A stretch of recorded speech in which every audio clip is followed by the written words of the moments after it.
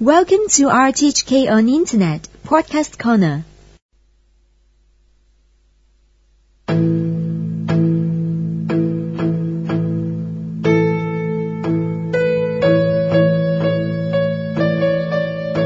They talk about it a lot.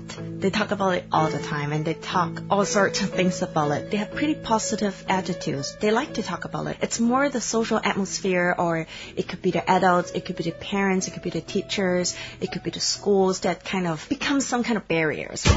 Winnie Ho from AIDS Concern, talking about teenagers, talking about that age-old taboo, sex. Adults, even nowadays, still think that if young people talk about sex, if we talk about sex with them, we're promoting sexual behavior among these young people. Come on. Let's talk about sex, baby. Let's talk about you and me. Let's talk about all the good things and the bad things that make me. Let's talk about sex. Let's talk about sex.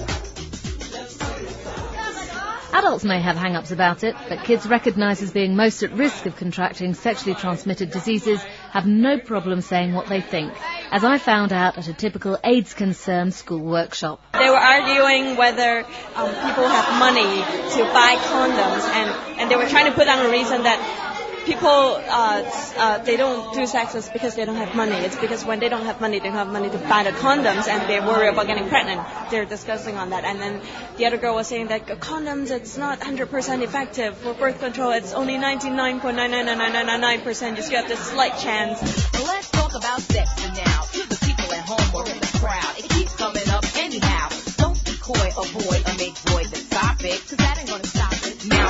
And the other side, the guy was saying that, why people have sex is because they want that several seconds of enjoyment. And then the other guy was asking, what do you mean? Let's tell it like it is and how it could be, how it was and of course how it should be. AIDS Concern has been doing outreach work with young people for years, but what they want to do now is move from impersonal short-term contact on the streets to more intensive, longer workshops, ideally 10 hours worth per group, which they believe are more likely to encourage positive, long-term changes in sexual behaviour. This one here, we got 2 sessions. Originally, they just wanted to be a one-off workshop because for schools, it's a lot easier administratively, and they think sex education, if you have an hour and a half, it should be more than good enough. But we negotiated for a long time and tried to make it a longer session. So what we did was we negotiated for 2 sessions, adding up together for close to 3 hours, which is still not good enough, but better than just 1.5 hours.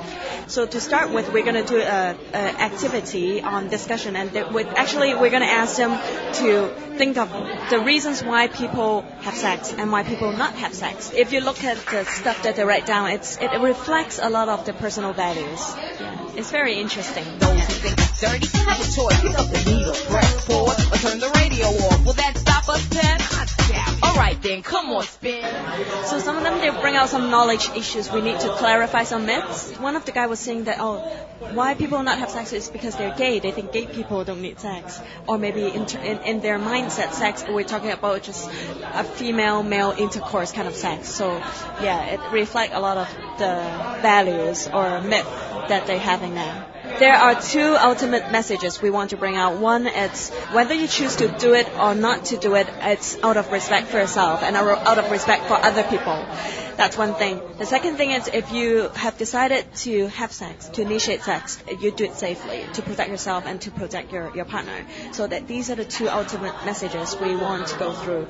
At the same time, because the stuff they wrote down, there is a lot of gender issues. It reflects of their lifestyle and their life pattern, and we will try to go through them and bring out some of the issues for them to think it twice. We may not have answers to some of them, but it's to bring them up and consolidate what actually it's going on in terms of sex among these young people. They need $500,000 for what they're calling the Love You project, which they regard as a harm reduction process, teaching kids how they can help themselves to protect themselves.